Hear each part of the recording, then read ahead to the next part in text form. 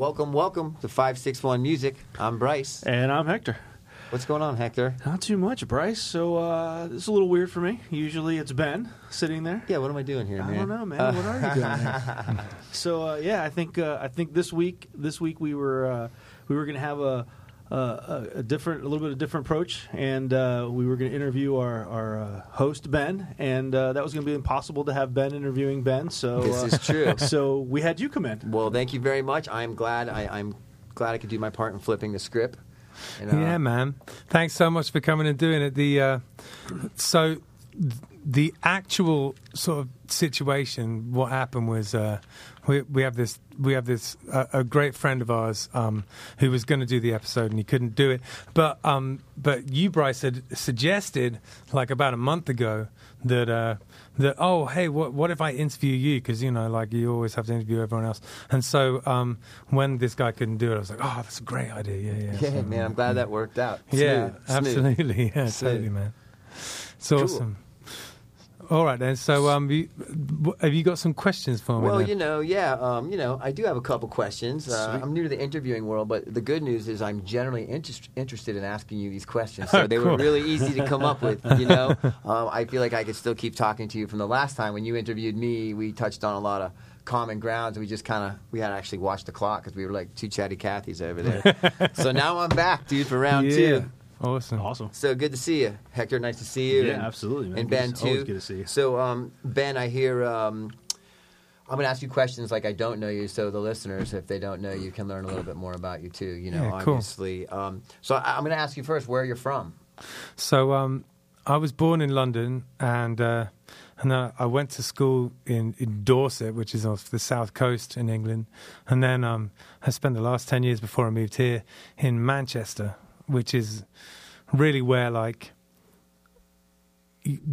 I did a music degree there, and that's where I met my first kind of big music project, Sonic Boom 6. I met those guys there. And, so that was over there before you even came to the States. Yeah. Very cool. Let me ask you this: can you tell me something ridiculous that people generalize about people from England? That's not true or true? I've got a few of these that I've been collecting up over the years. I've got a few of these. So, just the right that's person. A loaded question. Just loaded question. Okay, so one is, I'll give you one that's not true, and then I'll give you one that might be true. Okay. So one that's not true is that England has bad food. Now, it did used to have bad food. In the 70s and 80s, English food was...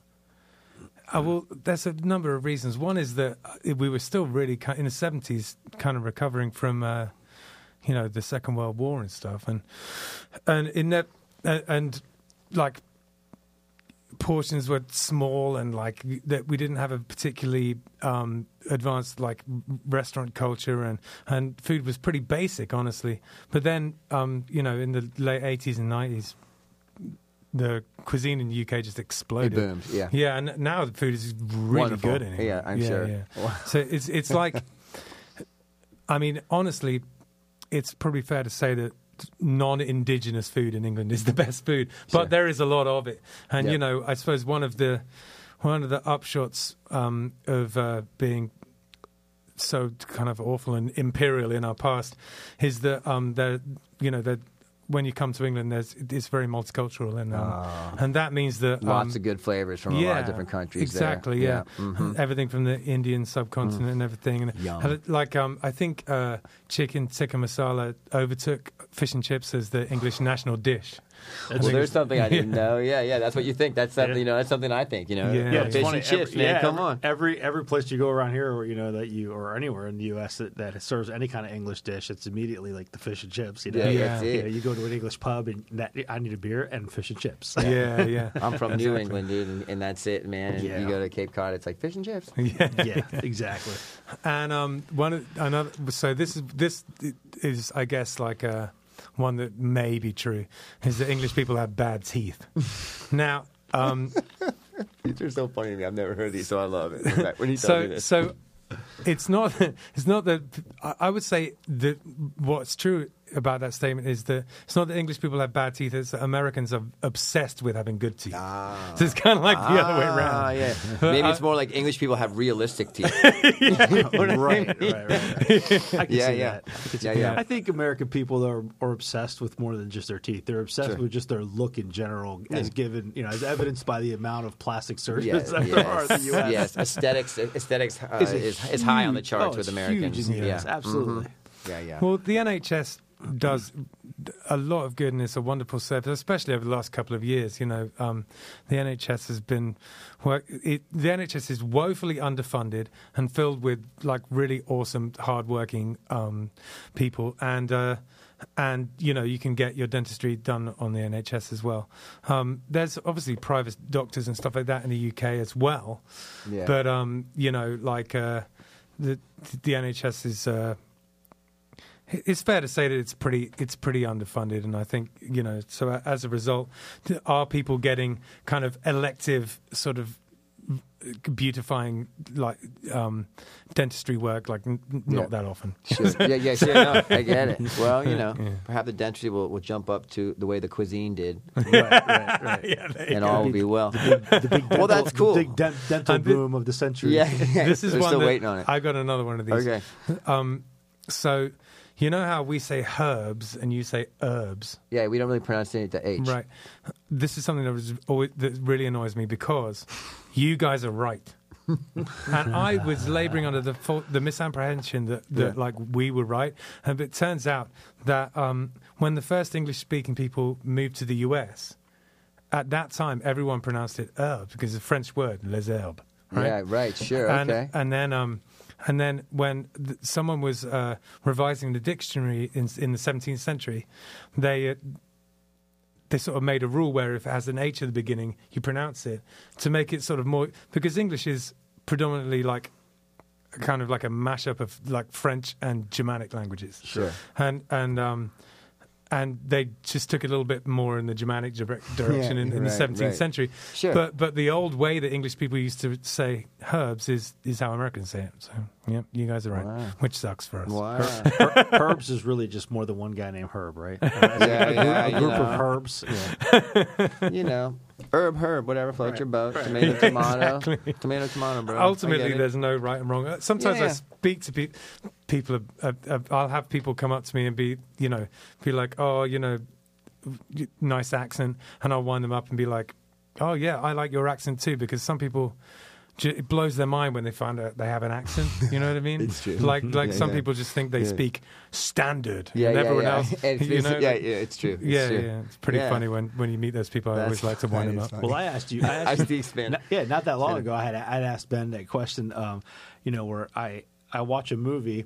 And it always boggles my mind when I see an actor like I forget the kid's name, but the guy who plays Spider-Man right now, the kid's English, and so I see him in these Spider-Man movies, and he speaks like he lives in New York or something, and then I see him in some random interview, and he has this thick British accent, to me thick British accent, anyways, and so it always boggles my mind because I always think to myself, I always think of like American actors faking a British accent, but it never occurs to me that there's people from like England and Australia and stuff like that have to fake an American accent. And that it really is an accent to them. Yeah.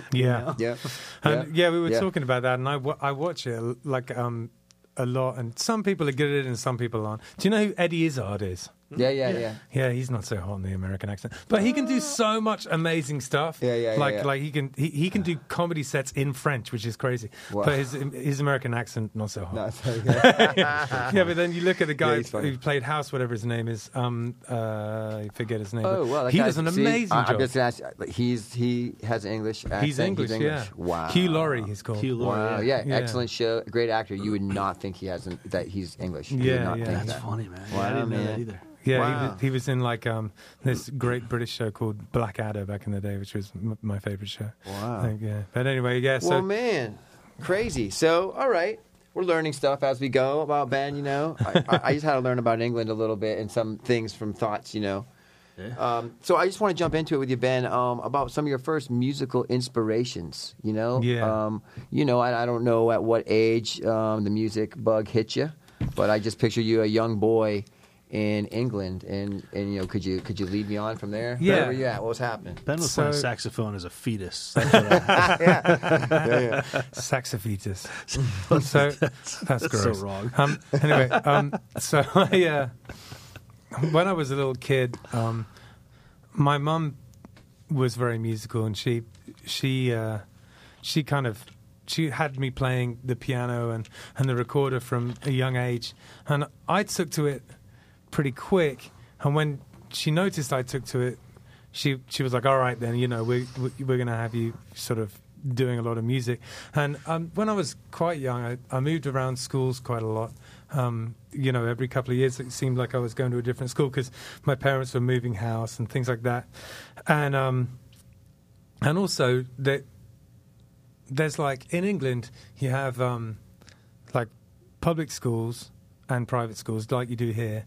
But there's quite a kind of like it's almost like a culture. I feel like in the US, it's just a bit more like how much money you have. But in England, it's how much money you have, but it's also kind of like, there's like a class system. You notice more in England than you do here. I mean, there is here as well, but Sure. you notice it more in England. Sure. And, but anyway, my parents started to sort of be really successful, and so I ended up kind of moving from a public school to a private school. And and this private school I went to is called Thorngrove, had a really good music program, and so I was playing in all sorts of different things, like little bands and orchestras and stuff, and that's where they had a picture of the saxophone on the wall, I remember, and it was this beautiful shiny thing, of course, I'm sure my mum remembers. Of course, I had to like pick one of the most expensive instruments that I wanted to play. Yeah. I'd be like, "Look at that, man! Look at that! I want to play the saxophone." And eventually, they acquiesced to my desires and got me a saxophone. Wow, that's and great. I had this great music teacher called Kevin Riley. He was in the army, and then he left the army and then did something else. My mum was telling me he had some kind of job in between, but then he became a music teacher. He used to come to our house and teach me music, and then he ended up working at my school as well. And he was a great teacher, but he did stuff back in the day that, I don't know if you could do now. Like, and he'd do things like he'd be like, "If you don't get that right, I'm going to stand on your foot." Right. Stuff like that wouldn't fly in this day and age. Yeah, he never did. I don't remember him actually standing on my foot at any point, but the threat was there. Yeah. Well, it was a helpful pressure, I'm sure. Yeah, exactly. Yeah. And he was my sax teacher. He was the best, to this day, the best teacher I've ever had. He got me from not being able to play a note on the thing to passing my grade 8. And like, do you have the grade system here? Not so much. Yeah. I mean, we have grades for classes, but not so much for the music. Yeah, I don't know if there's one for music classes. In music in England, there's this thing called the Associated Board, and they do. There's this grade system that it's like the kind of standard.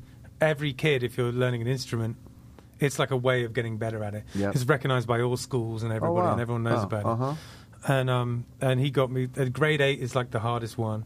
And he got me from don't be able to play a note to like grade 8 in like 3 years. I just went, like my parents kind of making me practice and him teaching me and me also being interested in it. I got good at the sax real fast, and that was my saxophone was really my main thing for a long time. Was that your first instrument that you learned to play proficiently? I feel like I started on piano. Piano, the mother of all instruments. Yeah. Nice. And I was never I wasn't a savant at it. I didn't kind of come exploding out. Right, I wasn't right. Amazing at piano. Sure. I was just like okay at it, and I also hated practicing it. Oh yeah. When I was a kid. Sure. Yeah, I could never be bothered to practice piano. Yeah. But with the sax, it was different. I enjoyed practicing the saxophone.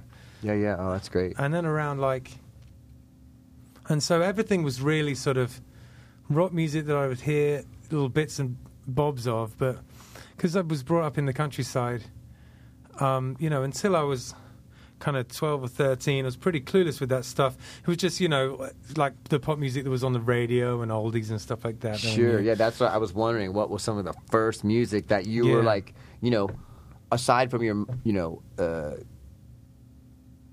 like playing instrument stuff? Was there music, like you're saying, on the radio that really drew you? And was there bands as a little kid that you can remember digging? Or just a young, I remember learning You've Lost That Loving Feeling. Like I remember playing that song over and over and over again, just driving my parents mad. And also, what's it called?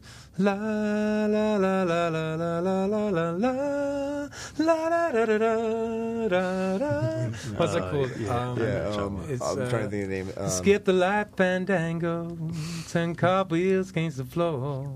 That song, whatever that song's called. Like and a few others that.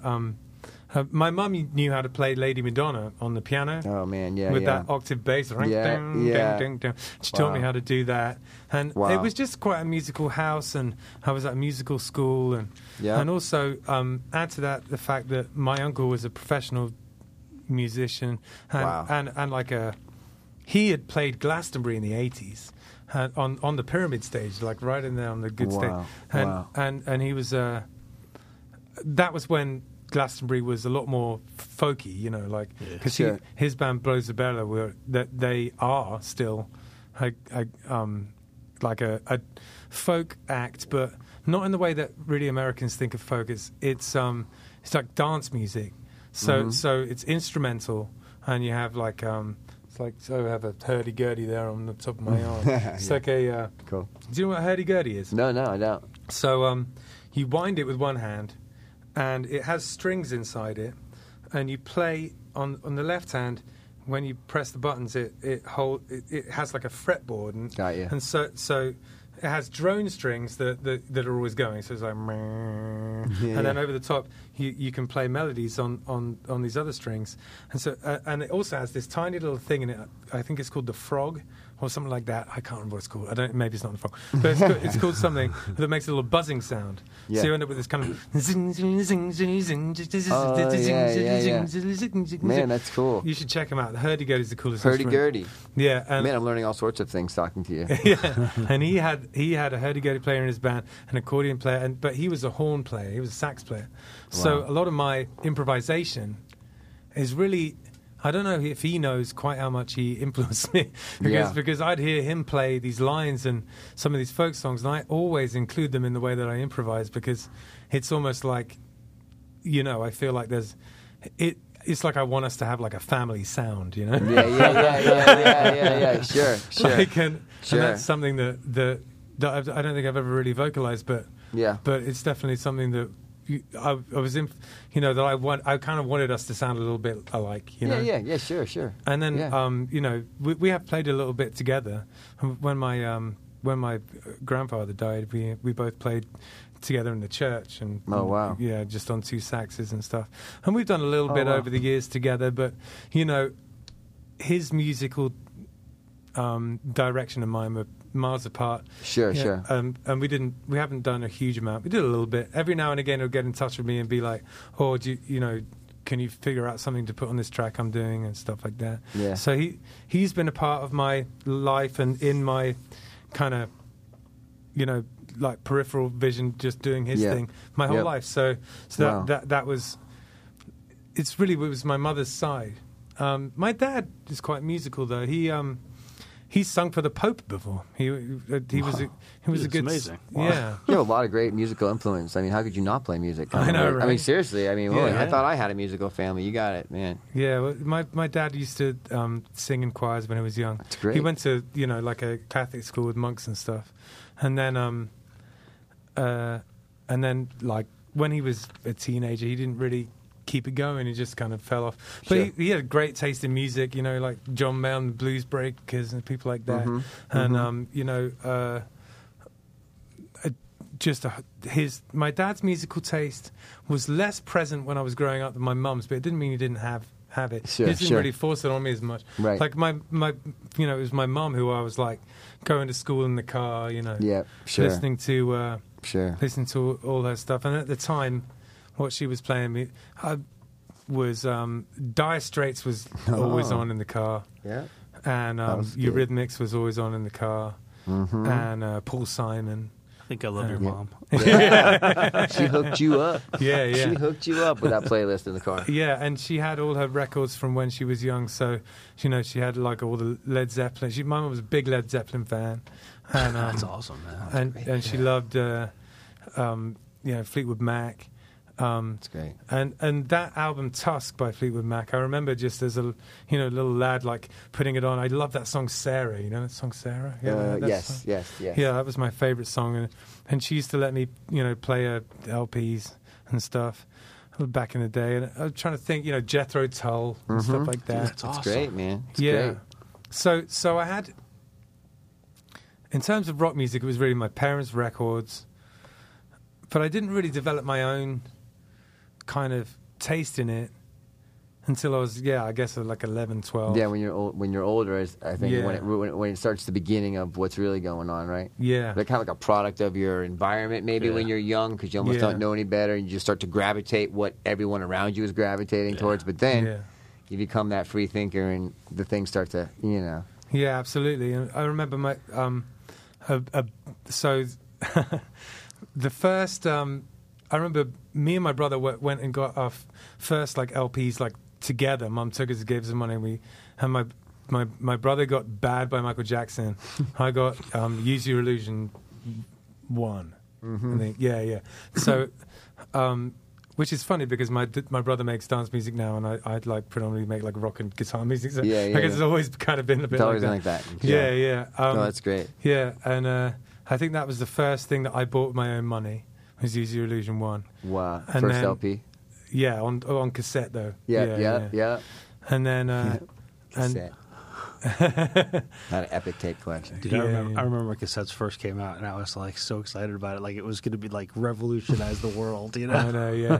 It's like, and then you had to wind them with a pencil. Yeah, when stuff got hairy, dude. If you were lucky, you could scotch tape and trim it just right, and you could still keep that tape. Just have a little and get through it. Mixtapes, man. Those mixtapes. Was good times. Well, man, that's amazing. So, these influences growing up. You're playing music, multi-instrumentalist at a young age. It's great. I'm exposed to some beautiful music, and a family surrounded by music. Yeah. So, what was your first band experience? So, Yeah. I feel like, it's funny when you talk about it, you start to realize that how much, my mum was involved in it. I remember she used to get us together with... my friends. I had a friend Diego De Napoli and a friend Ben Peart and a friend Luke Smith, and they put us all in a room with instruments and had us try and jam with each other and everything. And this is when we were like, I can barely remember it. We were so young. We were like, sort of like 7 or 8, I guess. Sure. And so I was already doing that then. And then when I went to so after the school Thorngrove that I went to, that was one of these schools. The way it works in England is you if you go the kind of private school route, you stay at your first one until you're 13, and then you go to your secondary school when you're 13. You stay there till you're 18. Okay. And so I did that, and I went to this school called Bryanston in Dorset, in Blandford in Dorset. And Dorset's down by the south coast, beautiful place. It's like all kind of rolling fields and kind of countryside.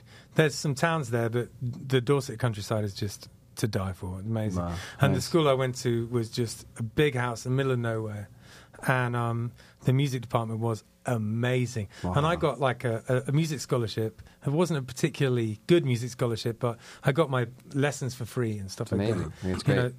And they made me work for it. Though, if you were a music scholar, you had to be in every single band. Sure. You had to be in all the choirs and everything. Sure.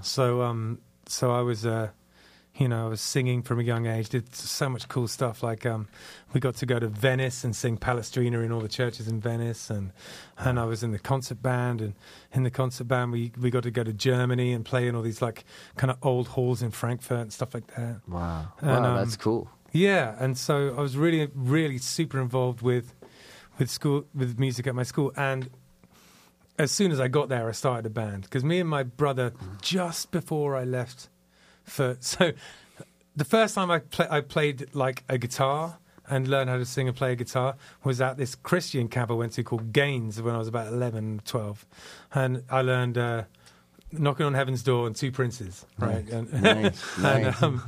And that was the bug. I was hooked then. Oh, yeah. And then my brother by this time had drums and I had an electric guitar. And then I went off to school. And as soon as I got there, I was like, hit the ground running. I'm like, I'm going to be in a band. That's all I wanted out of life. Yeah. At 13, I was like, what's changed? I knew. Yeah. So just as soon as I could, I found some guys and we were always kind of like starting these little projects. It's funny, the band that I had when I was at school was called White Gold, which sounds so awful now, but it was literally nothing to do with being white. Right, I just thought it sounded cool. I was way too naive at that point to understand anything like exactly. that. Exactly. Oh, yeah. That's great. Anyway, we were covering at that point, everything was Rage Against the Machine, So sure, it was like, sure. And I remember I wrote a song that was meant to be like Rage Against the Machine, but it was all about like how they should let us smoke cigarettes. That's what the song was about. Wow.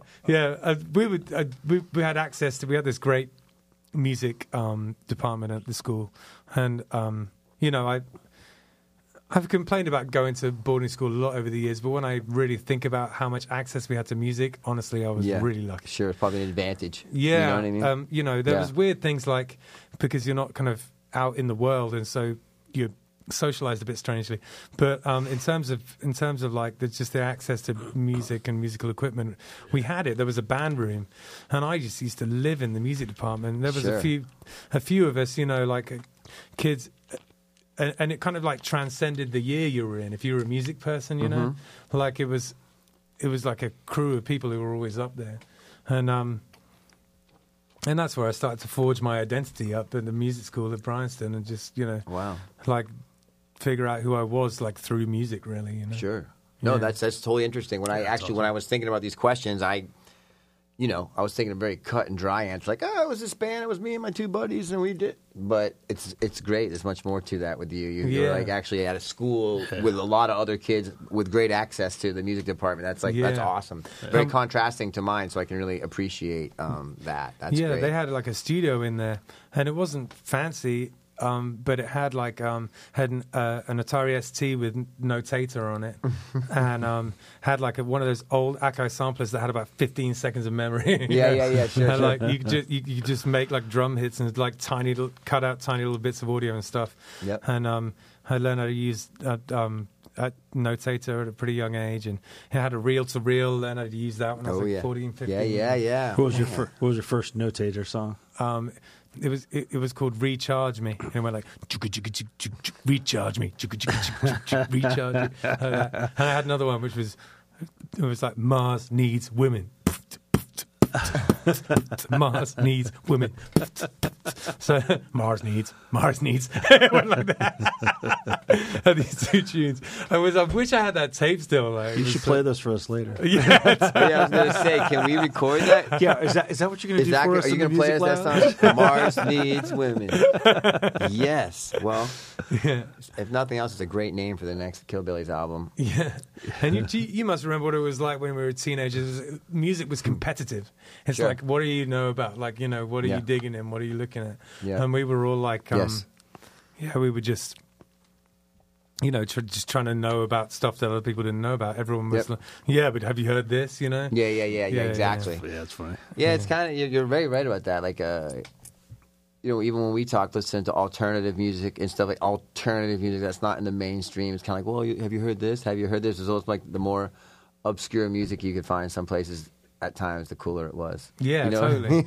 Yeah, I used to love listening to like just stuff that's a little more mainstream now, but I mean stuff that like at the time was pretty cutting edge, or like not everybody listened to it. Yeah. As stupid as it sounds, things like U2, for example. Yeah. Like I was listening to U2, for a while already in high school and stuff. And then I remember like some big, huge stadium U2 concert coming rolling through here, and everybody, it was like my junior year of high school, and everybody was like, you know, you going to the show? And it was like, you're like nobody if you're not going to the show. Like you know, you're a loser if you don't go to the show. And I'm like, I've already been to 2 U2 shows and they were not in stadiums. Yeah, you know? Like, right. like, what are you talking about? Yeah. But just all these bands that like, you know, Crash Test Dummies and stuff that like, just, I don't even know. Just all these bands that I listened to in high school that nobody listened to. And then, you know, a few years later, everybody was, hey, have you heard of this band?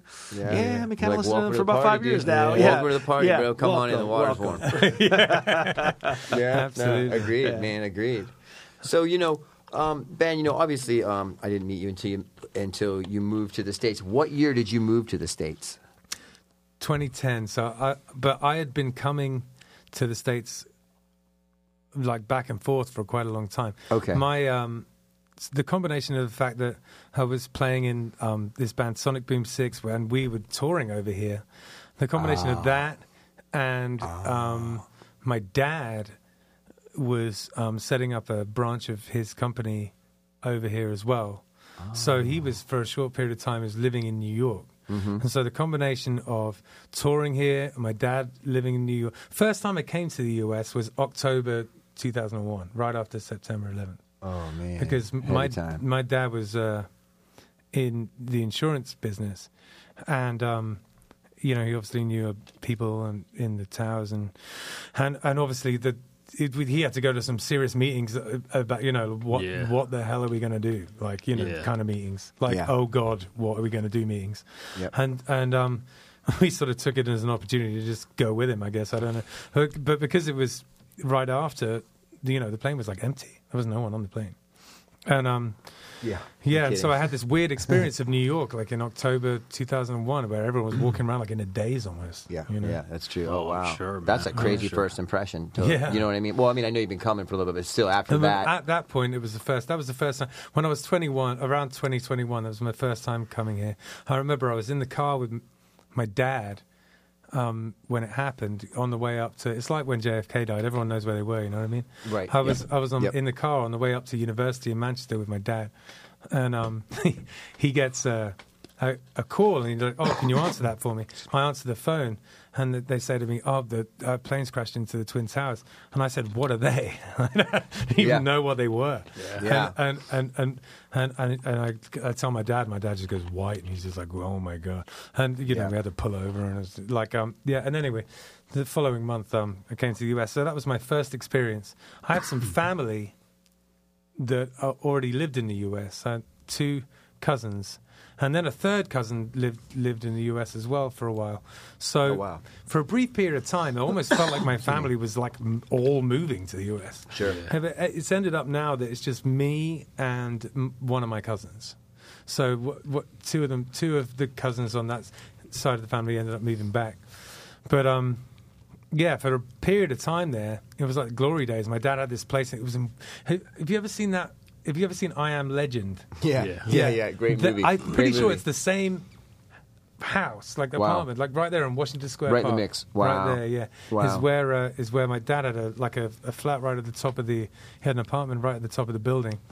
And you know, we'd like play like the Knitting Factory in Manhattan. Yep. And then we'd go stay at my dad's flat. It was a crazy time. Sick. Yeah. That's funny. Yeah. It was like you know, I always call that like the child's family glory days, you know. Those definitely sound glorious. I tell you what, playing New York City is nice. You know? Yeah, it's good times, man.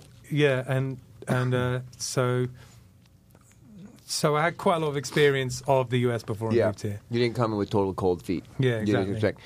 Now, you mentioned your band, Sonic Boom 6. Yeah. When I first met you, you let me hear some of it, and I remember being very impressed, very impressed, as it leans on what I like to do, the reggae rock stuff, and you guys were really good at it.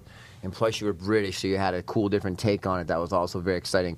I would like to hear more of that stuff one day. I only heard a limited amount of stuff. Yeah. I thought that was very cool. Which kind of leads me to my next question. You know, you've had a couple bands, you know? Yeah, and it's something that I struggle with, too, with my bands that I've been in, although mine are probably less different than yours are. Right. But writing in general as an artist. Now, not to jump too far on the bands and whatnot. I feel like some of your bands are different genres of music. Yeah. Right. You know what I mean? We have well, from the beginning we have Sonic Boom 6. Yeah. And we have the No Name Ska Band. Yeah. And we have the Killbillies. Right. And you have some different stuff going on there. Yeah. I mean, sure, a lot of that stuff could live at the same festival, and it's all very groovy. It's great. But my question is, as a songwriter, to another songwriter, what's your take on writing music in different genres? Well, where does it come like, from? Is it different inspirations and different directions? Is it artists? Is it, where is it? I think that, so let's see, how's the best way to answer this? When I was like 19, I remember having a conversation with my girlfriend at the time where I was like, I want to be able to move fluidly between genres and just it not even the genre not even be a thing. I just want to be able to express myself in the way that it wants to come out, rather than being concerned about it. So right from an early age, I'd had this kind of desire to mix things together. And then when I moved to Manchester to go to university, I found this band who were a ska punk band, but and at the time they were called Grimace, right? Mm-hmm. This is before I joined, and we all had this meeting. We all sat down. And I joined it from a mutual school friend, and we were in the brass section, and it was just straight up ska punk, just regular, like kind of like a bit like No Name Ska Band is now, just like a ska punk band. Yep. And we were all the guys in that band, and me included, were really into like drum and bass and hip hop and dance music in general, and we felt like it was important to kind of, at the time we wanted to sort of move like guitar music on a bit, Yes. And it felt like we were kind of breaking new ground. I know that like a lot of people have done stuff a bit like that, but for us it was very important that it was, for some reason, very important to us that we kind of like incorporated all of this dance music that we were really into and was happening around us into the music. Yeah, sure. And we did, there was a lot of different ways that we went about achieving that. One of them was just by like playing dance beats on the instruments. Sure. And and for us it was drum and bass and like ragga, and we were and the dance hall. That was where we were at. I love the mix-up of all of it. I love it. Yeah, that's what we were trying to do, is mix these dancehall and drum and bass and ragga elements into a punk band, essentially. And one way was just by kind of playing it so it kind of sounded like that. The other way was by using samples and stuff. Sure. So our drummer got one of those 8-pad Akai things, and he was hitting loops and then like playing along with the loops. Yeah. Because I was just obsessed with the amen break at the time, and I wanted everything to have an amen break in it. That's great. Yeah, it was my whole thing. That's great, man. That's great. Yeah, all my friends were real big drum and bass heads, and it was like my brother as well. Everyone I knew was just completely obsessed with drum and bass at that age. Sure. And we always used to go out to that. I was big into those kind of parties and everything. And sure. Yes. It's like a culture, because you get into it enough, you're going to nights like that, like kind of 3 or 4 times a week, and of course there's all the kind of like the drugs and everything involved too. Sure. And and it's whole culture, really, right? Yeah, exactly. And that just permeated the band. And very consciously we wanted to figure out a way to do it that didn't sound like a studio project. We wanted to figure out a way, because like Skin Dread are a great band, but it sounds like they figured it out in the studio. Yeah. And then they just kind of play what they figured out in the studio. Sure. I think we wanted to do something that sounded like more organic, more like it was just kind of, that's how we played. Yep. Rather than kind of overlaying things. Sure. Onto each other. Yeah. Rather than a studio project. Eons talking about this, trying to figure that out. Like it was an obsession for us to make it to make it all gel together. Sometimes more successful than others, but occasionally we managed to get it sort of really worked. And there's other people were doing it too. There's a great band called Capdown. It's like short for Capitalist Downfall, and they were it's cool ska band with an alto saxophone, and they were very influential with us. Now, when it comes to getting back to your original question, where you're talking about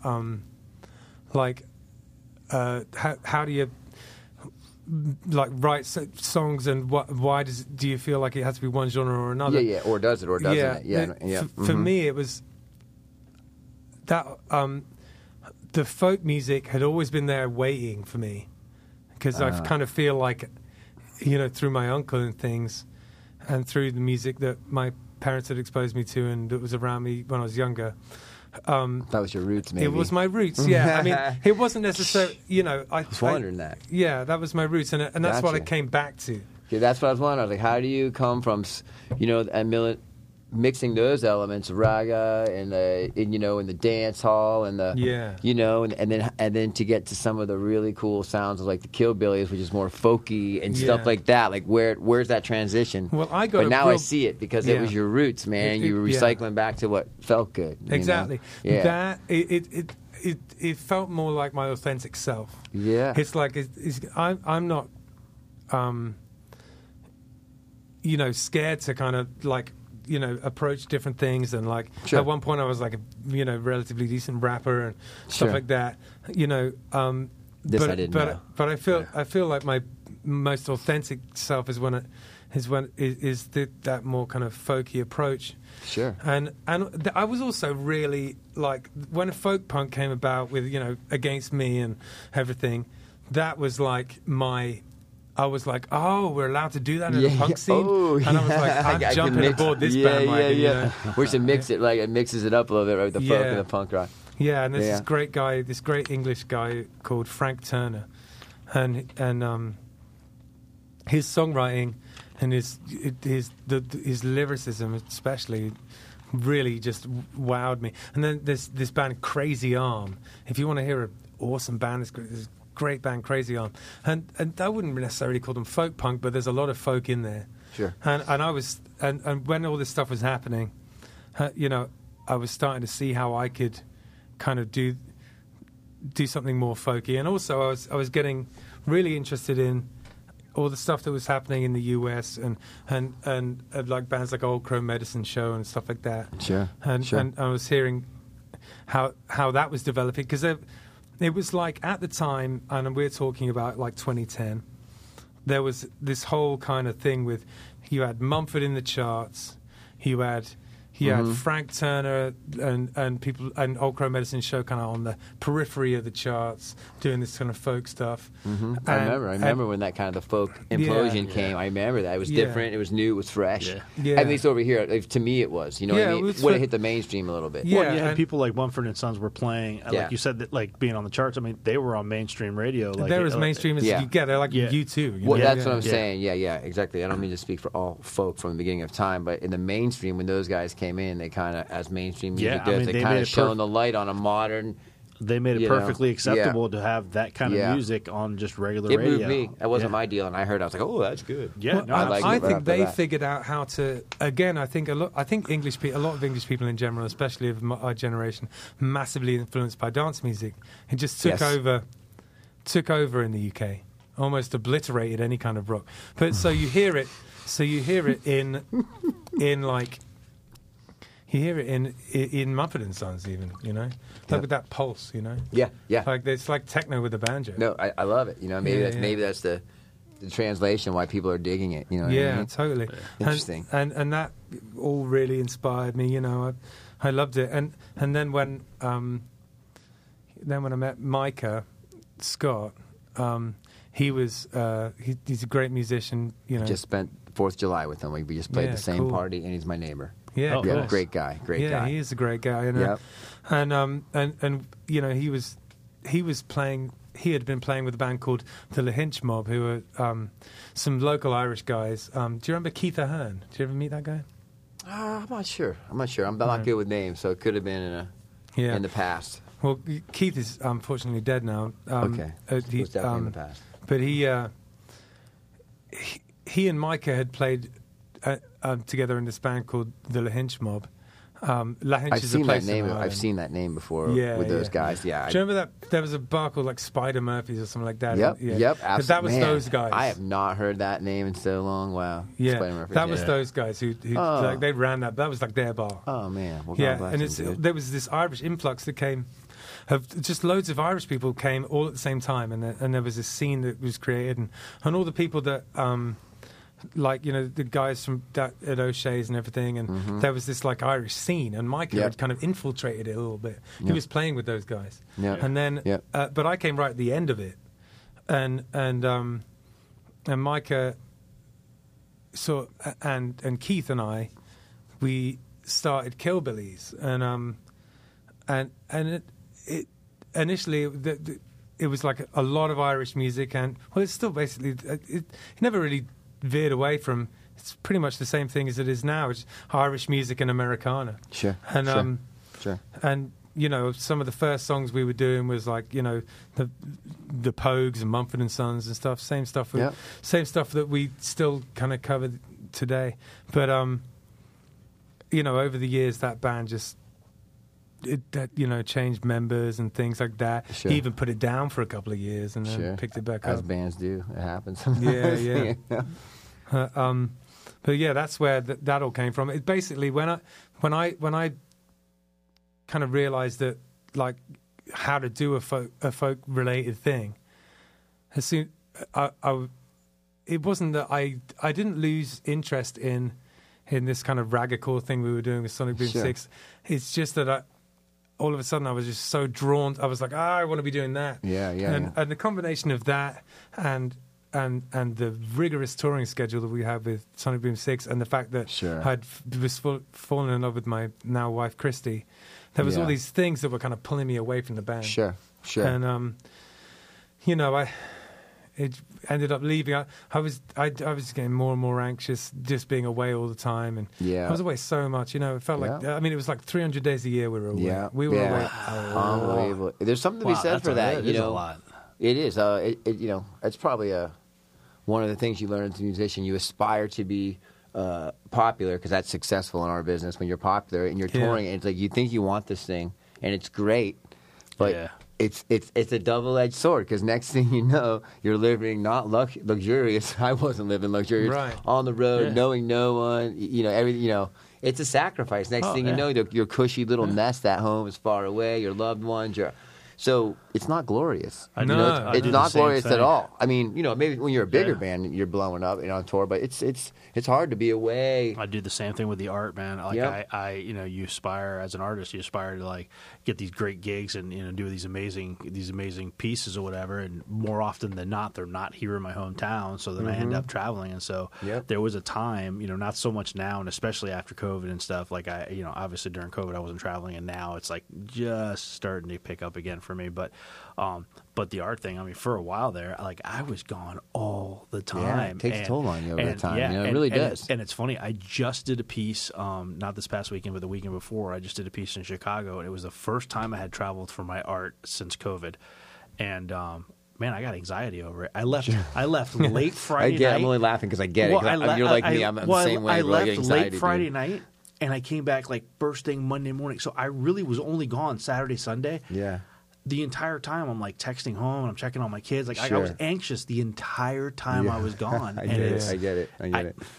It's just, I just hate not being home anymore now. Yeah. Right, when especially as a parent, whoa, that's hard enough. Well, and especially in a scenario like that, I guess when you're in with the band, it's a little bit different because you're hanging out with your bandmates and you're having some fun and whatever.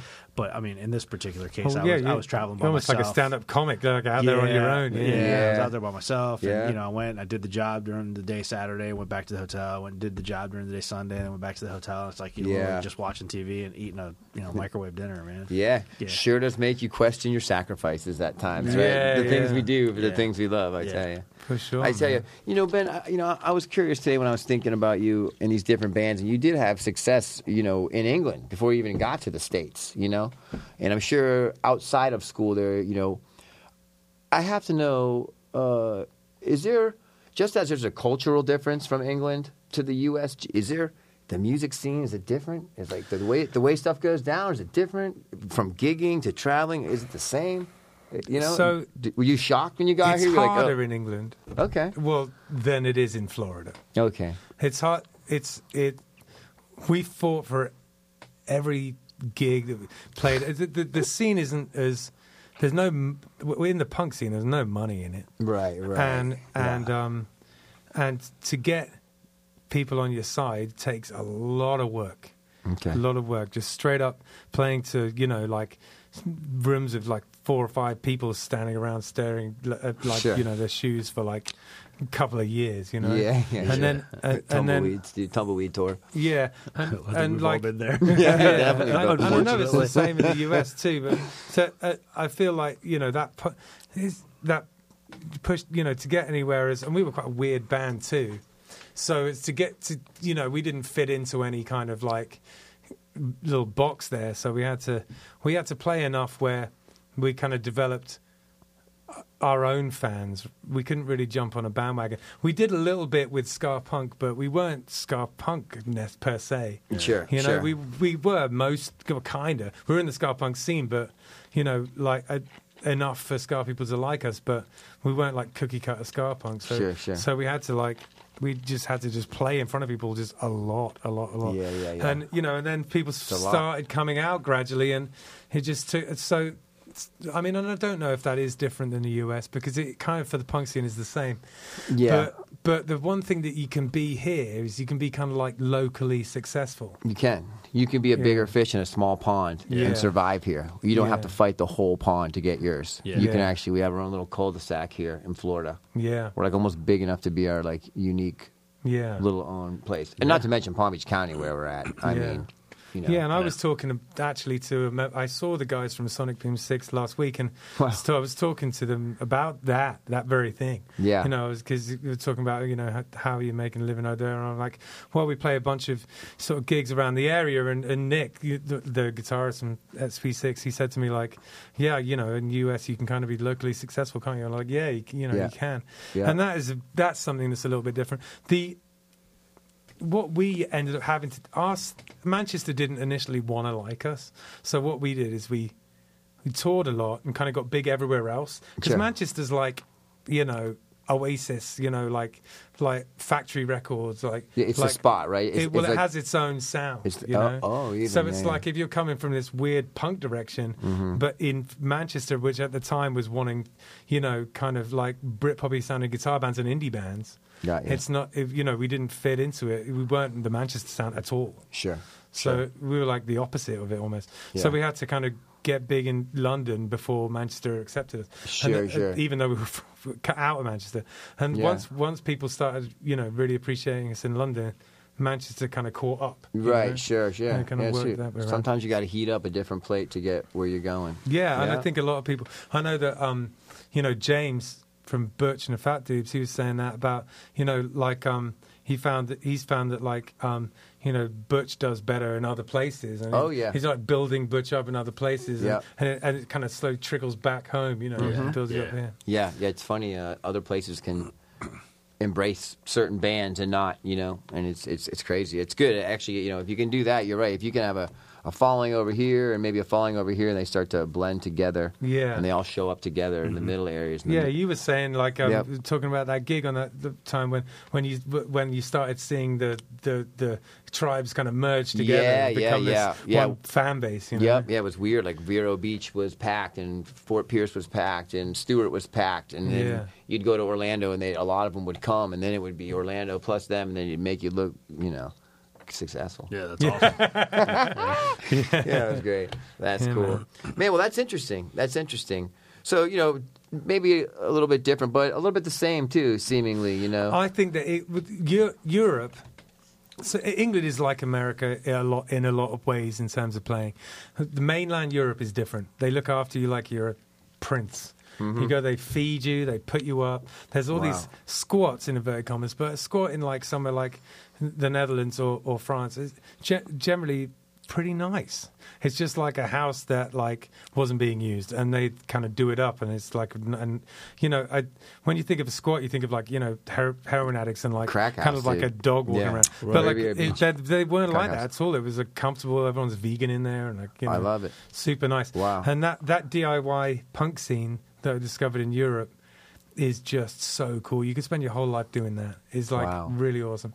Wow, And- that sounds really cool. yeah, and England isn't as like that. England's more like the US. It doesn't really. Right. You do have that kind of DIY punk scene here, but it's not as big. And Yeah. there's there's just this kind of vibe with the punks and the live music community in Europe that's very. It's not materialistic. It's Sure. about experience and doing it, Yep. and Yep. and have, you know, and it's about the network, and it's about, you know, you scratch my back, I'll scratch yours. Sure. It's a Yeah. like a big crazy family. It's very different. Yeah. Yeah, Very yeah. cool. Very Yeah, cool. Totally. Cool, man.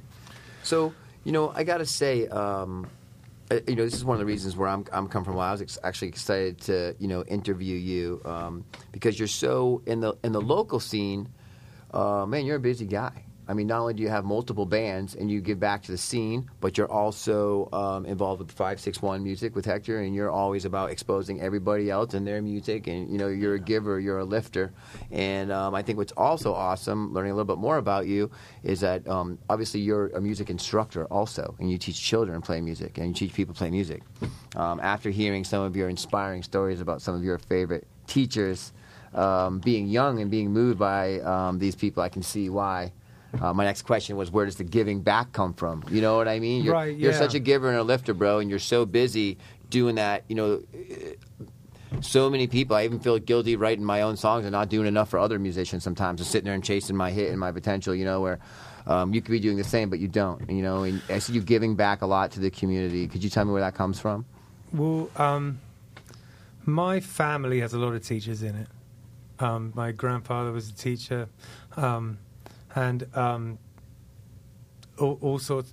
I want to say that there's like a whole bunch of teachers in my family, and From a lineage of teachers, dude. I like that. yeah, and Uh-huh. and I always respected it as a profession, and also I realized when I hit about 30 that I needed something else, because, you know, I'm pretty prone to kind of, you know, like narcissism, and to do something outside of myself really just rounded me out a little Yeah, bit. yeah. Keeps you in check a little bit, Yeah, doesn't stop it? you from Yeah, yeah. crawling too far up your own ass. I You know? can appreciate the hell out of that. I can appreciate the hell out of that. Yeah.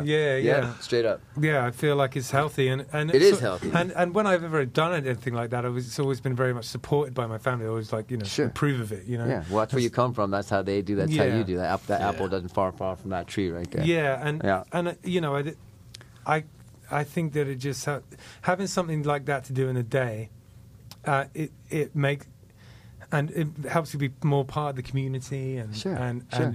introduce you to slightly different people, slightly more wholesome people. You know what Sure, I mean, and sure. families and stuff like that. Yeah, and, yeah. and I think that having that in my life has been really important, like super important. To I me. think that's great. I think that is not only a great way when you're doing it for a living and gigging and stuff. It substantiates the music.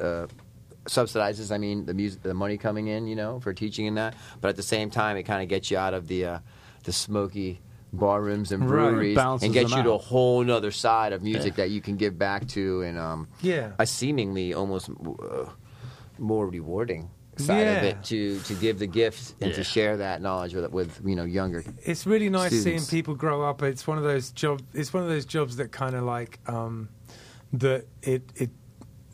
You see the benefits of it like over time, you know, Sure, like as sure. years go by and you see people come through and you're like, oh man, I taught them, you know, it makes you feel good. Yeah, you put know? a lot of good energy into I them remember you and- telling a and story with reciprocating it. Sierra Lane was our first guest on the show, and I remember you telling a story like how you were at a festival or something, and all of a sudden here comes Sierra Lane, you know, crawling up on the stage, and you were like, oh, oh wow, I taught her. You know? Yeah. Like, this is weird. Yeah. Good work, dude. So- Yeah. Good work. Well, Ben, Yeah. you know, speaking of sharing and giving, why don't you share a couple songs with us, man? That's a great idea, man. that'd be unbelievable. Let's get to it. All Yeah. right. All right, man. This is called Song for Norma.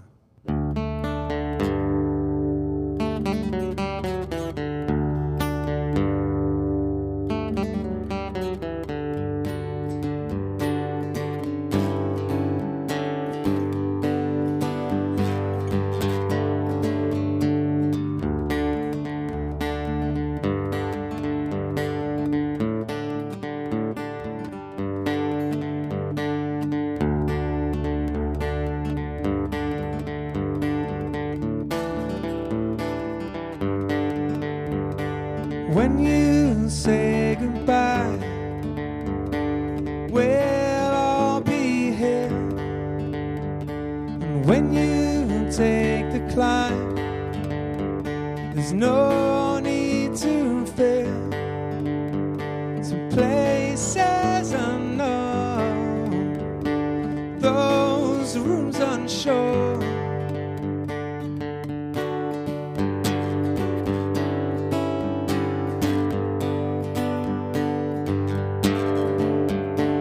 When it's time to die, you'll stay with me.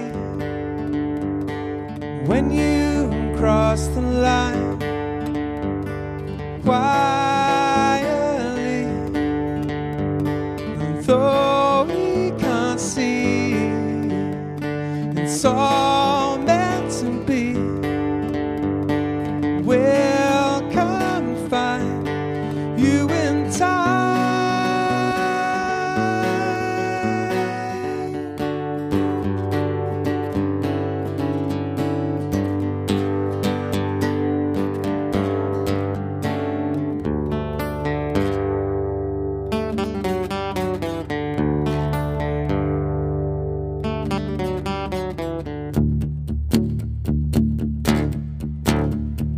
Where you are, you will always be in our arms and a part of me from your little room into eternity in our hearts and a part of me. Where you are, you will always be. Oh, in our arms and a part of me from your little room into eternity in our hearts and a part of me.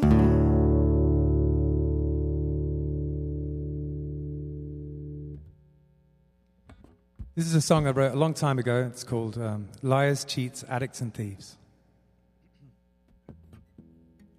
We are liars and cheats. We are addicts and thieves. Lovers and friends besides. We've come a long way, and by this way we must leave, hoping time can withstand the tides. Wherever we go and however we change, I know you'll still be there to confide. Now we know just how bad all our bad sides can be. Our indiscretions, our secrets and sighs. We'll all find resolution in the end, my dear. One day all of our desires will be requited. And if not, it will do now to pretend it's clear. We do better when together and united.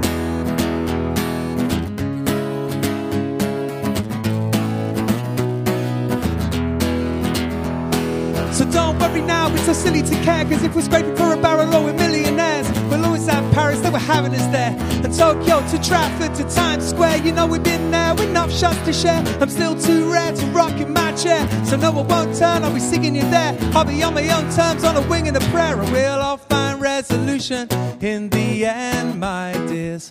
One day all of our desires will be requited, and if not, it will do now to pretend it's clear. We do better when together and united. Well, the future pans out like a vast open sea as we cast our dice on the water. As long as our feet, they don't fail, you and me, and our resolve doesn't falter.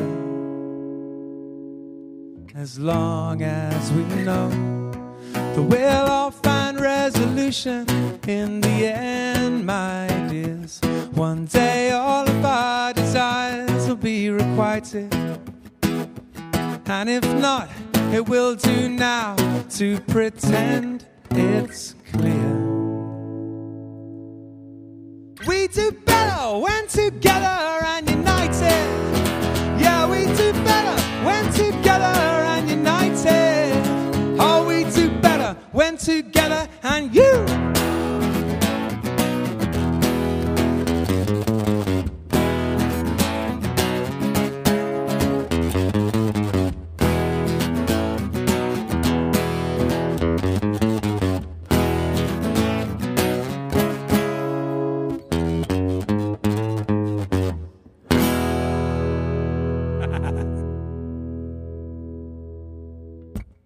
Yeah, we have a so Handlebars Bar and Grill has it's now the official sponsor of the podcast. Yeah. They're sponsoring us every week, which is just so great. And honestly, we couldn't do this without sponsorship. So we're incredibly grateful. It's a biker bar up in Tequesta, right on the border of Palm Beach County and Martin County on US 1 there. And it's a biker bar, so if you have a bike, roll up on your bike and you'll get to see a whole load of cool different types of vehicles there. You have people showing up in rat rods and old sports cars and classic cars and all sorts of interesting stuff, as well as across the board, interesting bikes, vintage bikes, new ones like crotch rockets, all the way to kind of like beautiful old Triumphs and BSAs and stuff like that. So if you're if you are into cars and bikes, you couldn't want for a better place. The other good thing about it is that it now has live music on Saturdays from 7 to 10 p.m. on Sundays from 2 to 5 p.m. and every second Thursday we have a bike night. I'm involved with it. It's my father-in-law who basically has rejuvenated the place. It used to be called Judy's, and I'm helping any way I can. I'm helping him book the music and I've little bits and bobs here and there. But it's really my father-in-law Peter Pinello who is running the show up there, and he's doing a great job. So come and support us, because it is 100% local musicians, local staff, locally owned, locally run, and we would love to have your support up there. A lot of good beer. Yeah, absolutely. A lot of good food. Yeah, if you're if you're hungry, we've got a chef who's been there for 2 or 3 weeks now and has really settled in. Has just made the place his own, and we have a huge selection of beers, because Judy's was known for having loads of interesting German beers on tap, and we've tried to keep that going. So we've got a great selection of beer there as well. And really, the only things wrong with the place prior to us taking it over was it was just getting a bit run down, and we've done is we've modernized it a bit, updated it a bit, cleaned it up. The beer's cold, the food's delicious, everything's run properly and professionally. Yeah. We built a big deck out the front, and it's it's great. It's good stuff. Yeah, it's a cool spot. So yeah, bet, man, that was very very amazing, man. Awesome, bro. Thanks. I especially cool. I heard something old and I heard something new. The new song. I'm not gonna lie to you, man. It touched me a little bit. As you know, my father passed away not too long ago, a few months ago, and that song was real touching, man. Why don't you tell us a little bit about it? So I went home the last 2 weeks to the UK and spent some time, only a little bit of time because she's in a home, but a little bit of time with my grandmother and I think just the song is a combination of things, really just processing the emotions that I experienced visiting her. Sure. And also kind of wanting to, write something to tell her that it's going to be okay, Yeah. Yeah. Because there's,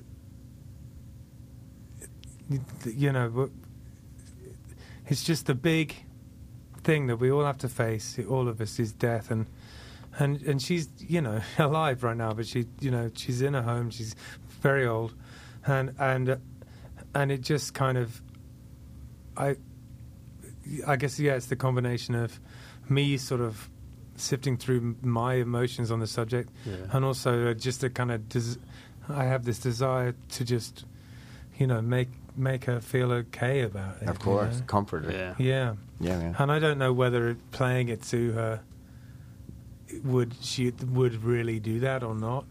I think that we've had people on here who said that really ultimately they write songs for themselves, and I think in many ways it is. But also I think that my mum, when she heard it, because she heard like the first draft of it, and she was like, oh, maybe in the future we can use that when the time comes,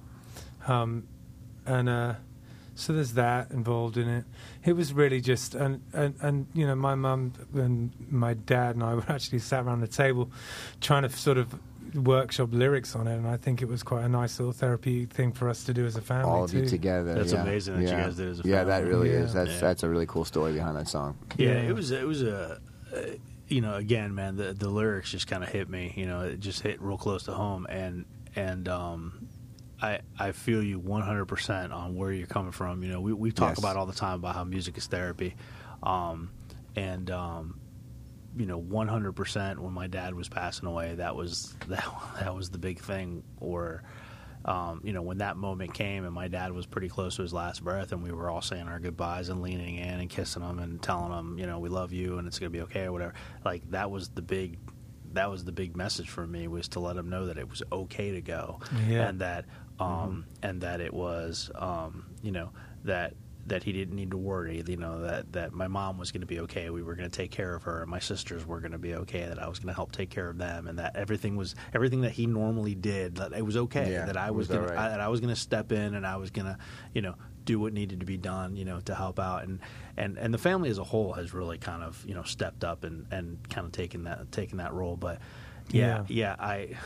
there's definitely and you're right, it's probably more of a comfort for us than it is for them. It is a therapeutic thing, but man, very very heartfelt, very beautiful song. I was trying to explore like the group nature of humanity too, and like the that we're all one, like in a very real sense, and that you may die, but so much of it will live on in us. Yeah, sure. And who knows what happens, when you go past the point, and it's not for us to know, but I just have this feeling it's gonna be all right, and we'll be together. I believe that same thing. I'm with you. Then your other song was actually a song from the past, right? Yeah, I wrote that one. What was the name of that song? The first one was called "Song for Norma." Norma is my grandmother's name. Second one is called "Liars, Cheats, Addicts, and Thieves," and it's about Sounds interesting. Yeah, it's great. It's just about it's kind of a hopeful song for the future, and it's about standing together, united, and trying to achieve our goals together. You know, and I feel like you know, there's nothing wrong with another unity song, and that's what it is. Oh, amen to that. The world needs more unity songs, bro. Yeah, right. You know, the world just needs more unity. Yeah. Perhaps the songs will get us there. Yeah, exactly. Yeah. That's what that's about, and it was also about like the achievements. That, at the time I wrote it, it was kind of mid Sonic Boom 6, and it was it's about like the things that we achieved, and how, you know, that brought us together as a team, and you're like, don't worry now, it's silly to care, because if we're scraping for $1 or we're millionaires, we'll always have Paris, they were having us there, and Tokyo to Trafford to Times Square.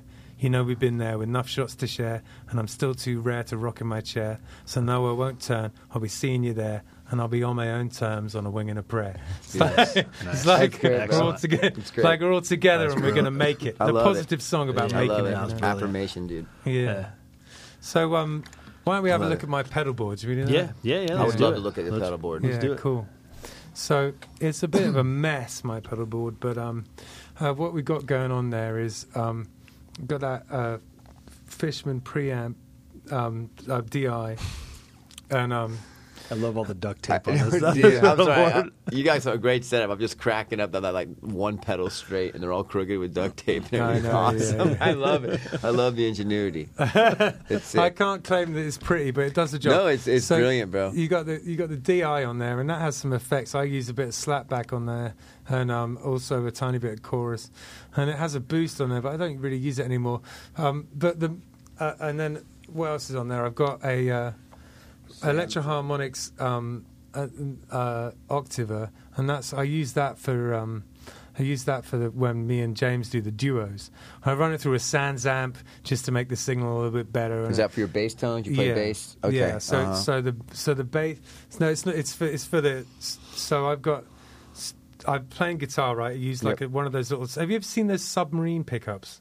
It's just like a little pickup that only goes over 2 strings. Interesting. And I set that on the sound hole, and I use it to play through the octaver, so I get like an octave below, and that only triggers on the 2 low strings. Yep. And then I run that octave pedal through the Sans amp, just because I have a Sans amp, and I may as well use it for something. Yeah, I'm sure it beefs it up a little bit. Yeah, beefs it up, right? Yeah. Mm-hmm. And then that freeze pedal is it just, you play a note and the note carries on forever like a drone. It's my favorite pedal. I love it. He uses it all the time, and it's very awesome. cool. What, the note is a solid sustain. It's not like it's not a delay. Yeah. It's just Yeah, like a bagpipe kind of. Yeah. That's cool. Yeah, as long as that's cool. I don't know anything about those freeze pedals. Yeah, and then that's just a real cheap delay.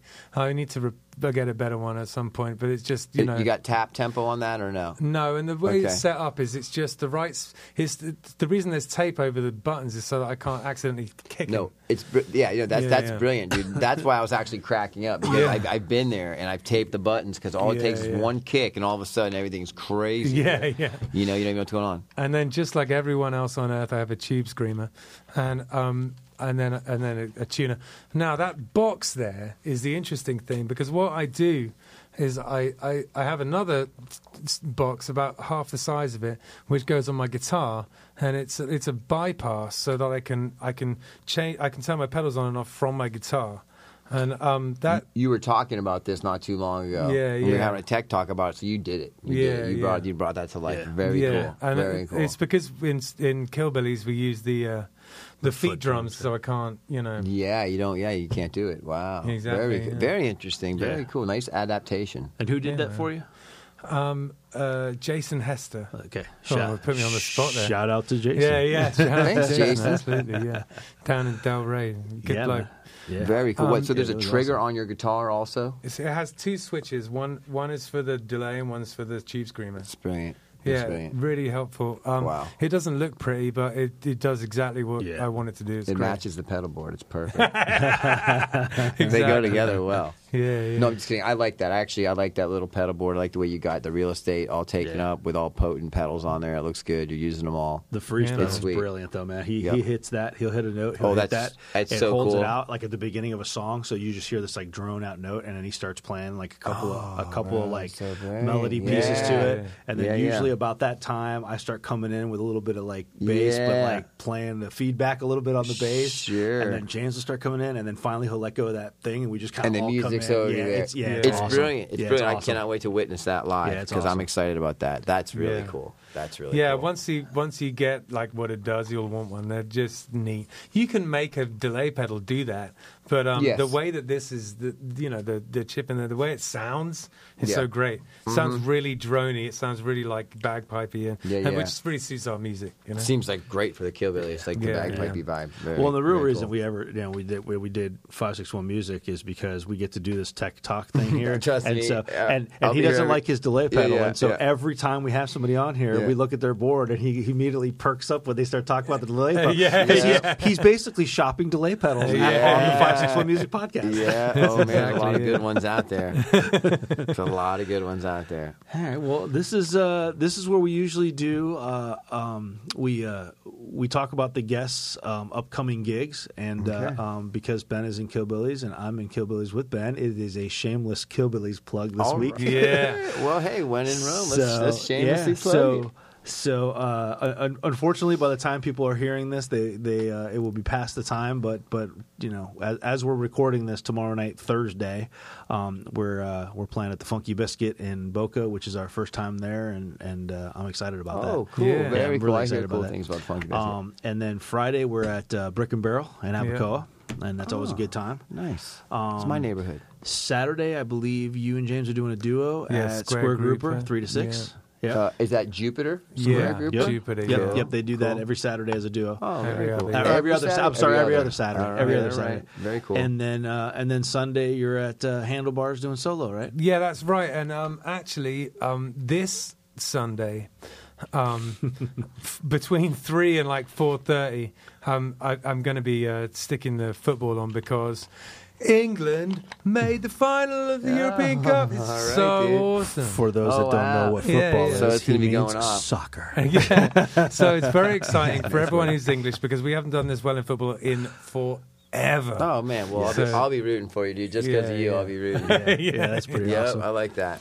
And Bryce, just this is as a thank you to you for hosting. Man. For Dude, hosting. thank you Yeah. guys. Thanks for letting me come in and what, talk. I love both. Got love talking to you. What It's kind of great. gigs you got coming up this weekend? Oh man, so I'm actually I am just about to embark on a little vacation to my homeland, nice, which is nice. long overdue. So I actually have a really That's right, you did short say that. week. Okay, yeah. The only thing Mike and I are at Taylor Farmhouse on Friday night Friday night? as a duo, 6:30 to Cool. 9:30. Okay, cool. And it's the only thing that's like the public gig this weekend. But then Right. we'll be back at the end of the month. I'm going to enjoy this And little that's- stint off. I could Yeah, use a man. rest, That's man. 6:30 to 9:30. So for those of you listening, you can go check out Bryce.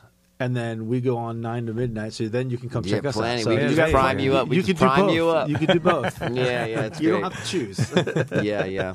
Well, I appreciate you coming out and hosting. Hey, thanks for having me, It was guys. fun to, Yeah. Yeah. interview Ben for a change. Yeah, I like to crack his brain open and see what's going on inside there. Yeah, man. It's awesome. Cool, Yeah, it was man. fun. It's great stuff. Not sure awesome. I can get it all Yes. back in. Yeah. Good All right, stuff. guys. Well, thanks a lot, guys. Thanks, guys. Yeah, See ya. next time. Take it back and